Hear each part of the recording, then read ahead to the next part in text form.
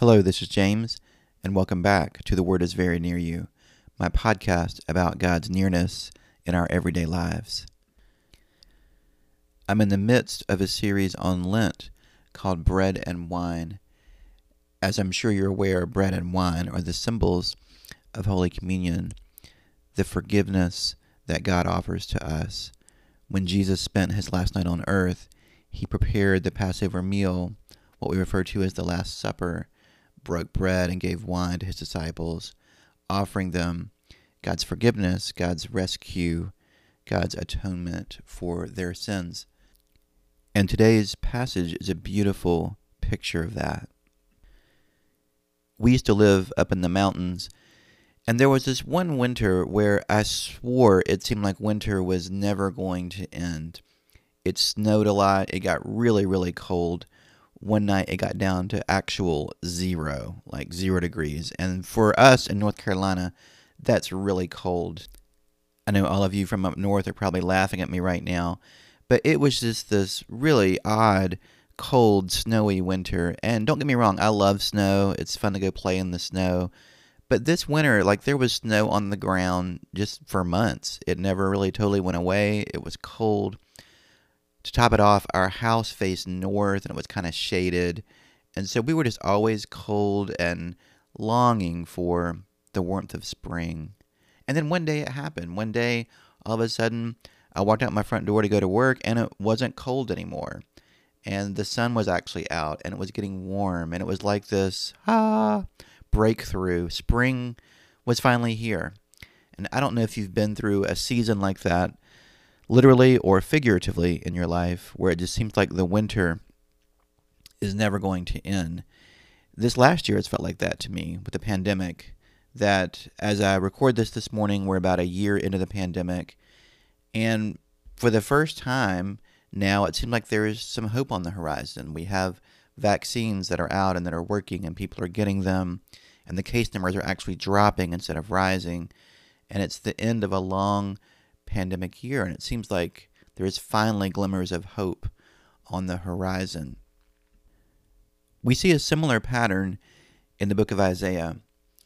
For the first 39 chapters of the book, it is really all about God's judgment on Israel. Israel is experiencing the just deserts of their sin. They are experiencing natural consequences, as we parents would say, right? They have rejected God. They have forsaken him. They've turned to idols. They've turned to other nations to help them instead of the living God.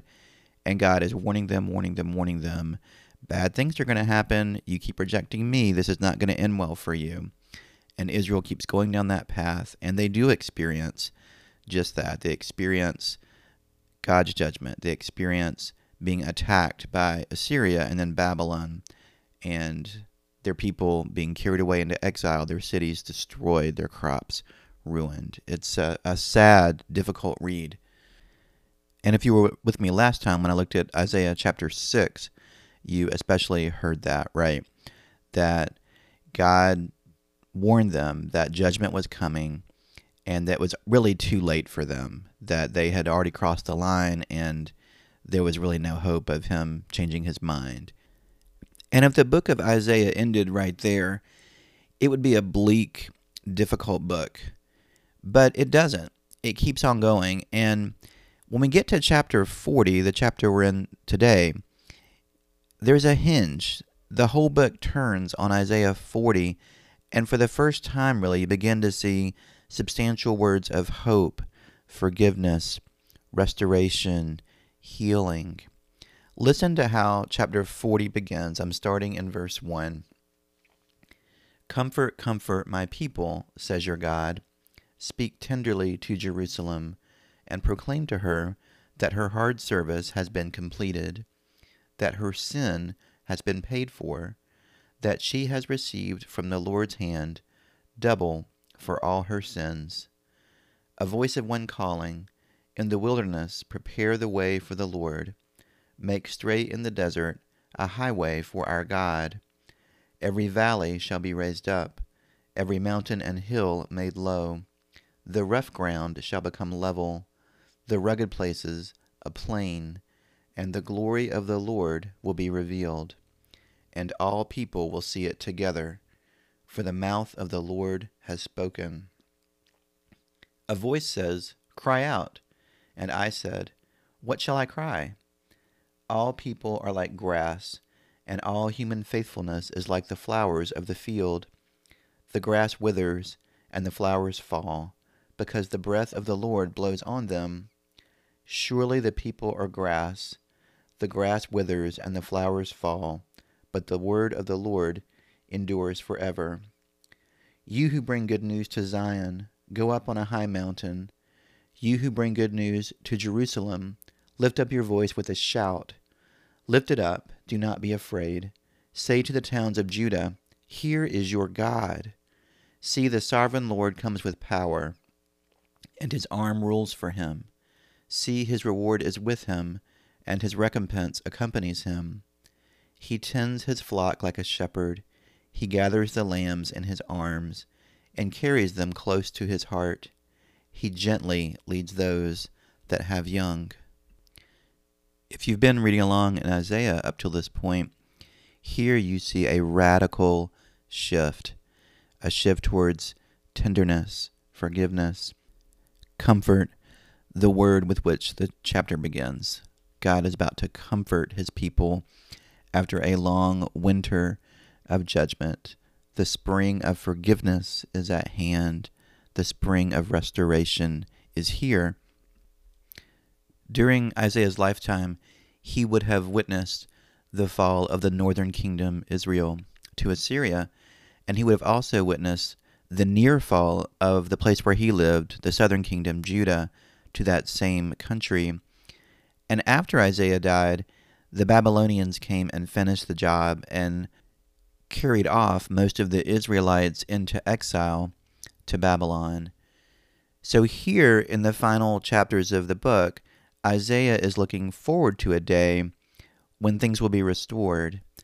And without going into all that history, what will happen is the people of Israel will come back to their land, that there will be a new military power rising on the local scene that will defeat Babylon and free the Israelites to come back. So Isaiah prophesies about that day and looks forward to the day when God will restore the fortunes of Israel. And I don't know about you, but I can certainly look back at times in my life when I've experienced a similar transition where I've been through a period of God's judgment and experiencing the just consequences of my actions, and it seemed like it was never going to end. Times when I knew I had strayed from the Lord, and it's like I was living under this dark cloud, like I was going through this winter that was never going to end. And then suddenly one day, sunlight again, right? Warmth, and began to experience God's forgiveness and restoration and hope that life could move forward again. And that's the beauty to me of the book of Isaiah, is that it doesn't end on the note of judgment, but rather on a note of hope. And the hope here is completely unmerited. It's undeserved. It's not anything the Israelites did or didn't do that caused God to relent and to restore them, but rather it's completely God's mercy and grace. You know, the old saying is, God doesn't love us because we are good. God loves us because he is good. And you see that here, don't you? That God is showing favor and mercy to his people that's completely undeserved. It's a picture of grace in the Old Testament. And the way that God is going to rescue and deliver his people here is through his very presence. If you were going to title this passage, you might title it, "The King is Coming." That God is coming himself to rescue his people. And so in the immediate historical context, it can certainly be talking about how God is going to bring back the captives from Babylon and restore them to their land. But it's incredibly significant that all four of the New Testament gospel writers, Matthew, Mark, Luke, and John, all apply the words of verses 3 through 5 to the ministry of John the Baptist.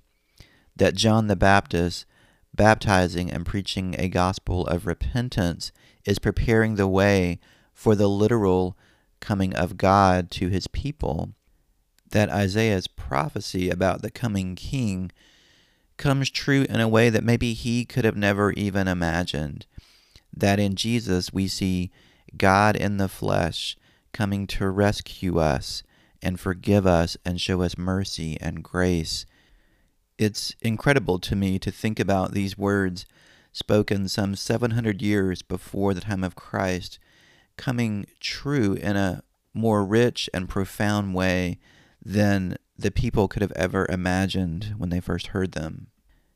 And as the passage continues, we see that this act of divine rescue is completely God's doing. It's not based on human effort or faithfulness.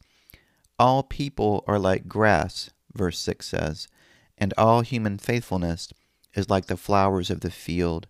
The grass withers and the flowers fall. And then it repeats it again for emphasis.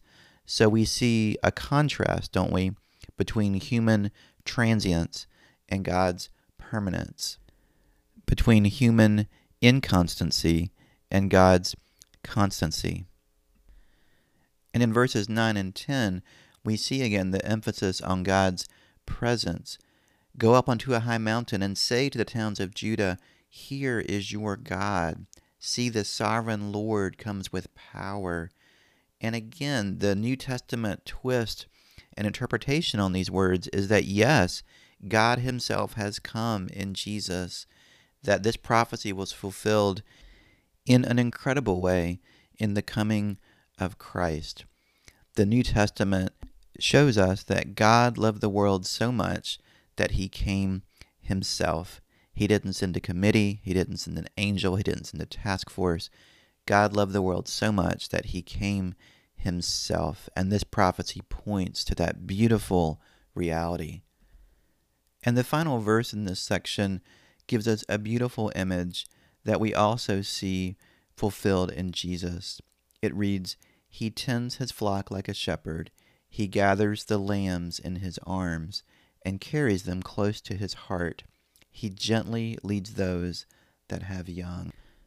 Some of the oldest carved images that archaeologists have dug up from the ancient Near East are images of a king with a shepherd's staff in his hand. And the idea here is that the great and mighty and powerful king, whether it's the king of Sumer or Mesopotamia or Acadia or Assyria, that this mighty king is also a shepherd who cares for his flock, his people. And we see that picture here also, don't we, of the great king, the king of the universe, is also a shepherd who gently gathers the lambs, us, his people, and carries us close to his heart. It's a beautiful, tender image of God that stands in stark contrast to the harsh judgment that we've seen in the preceding chapters.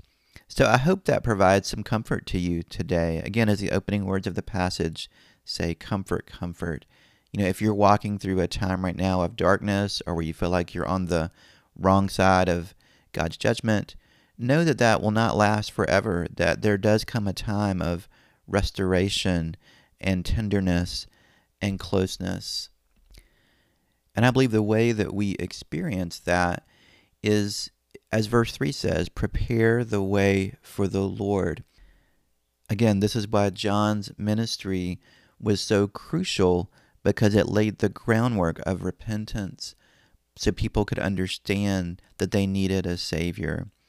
And so if that's where you are today, I pray that you will take John's words to heart and Isaiah's words to heart and begin to prepare the way for the Lord. Lent is a great time to do that. It's a great time to look inside and look for those ways that we might be going down a wrong path and to repent. Repent is simply to turn around and to begin walking down a different path.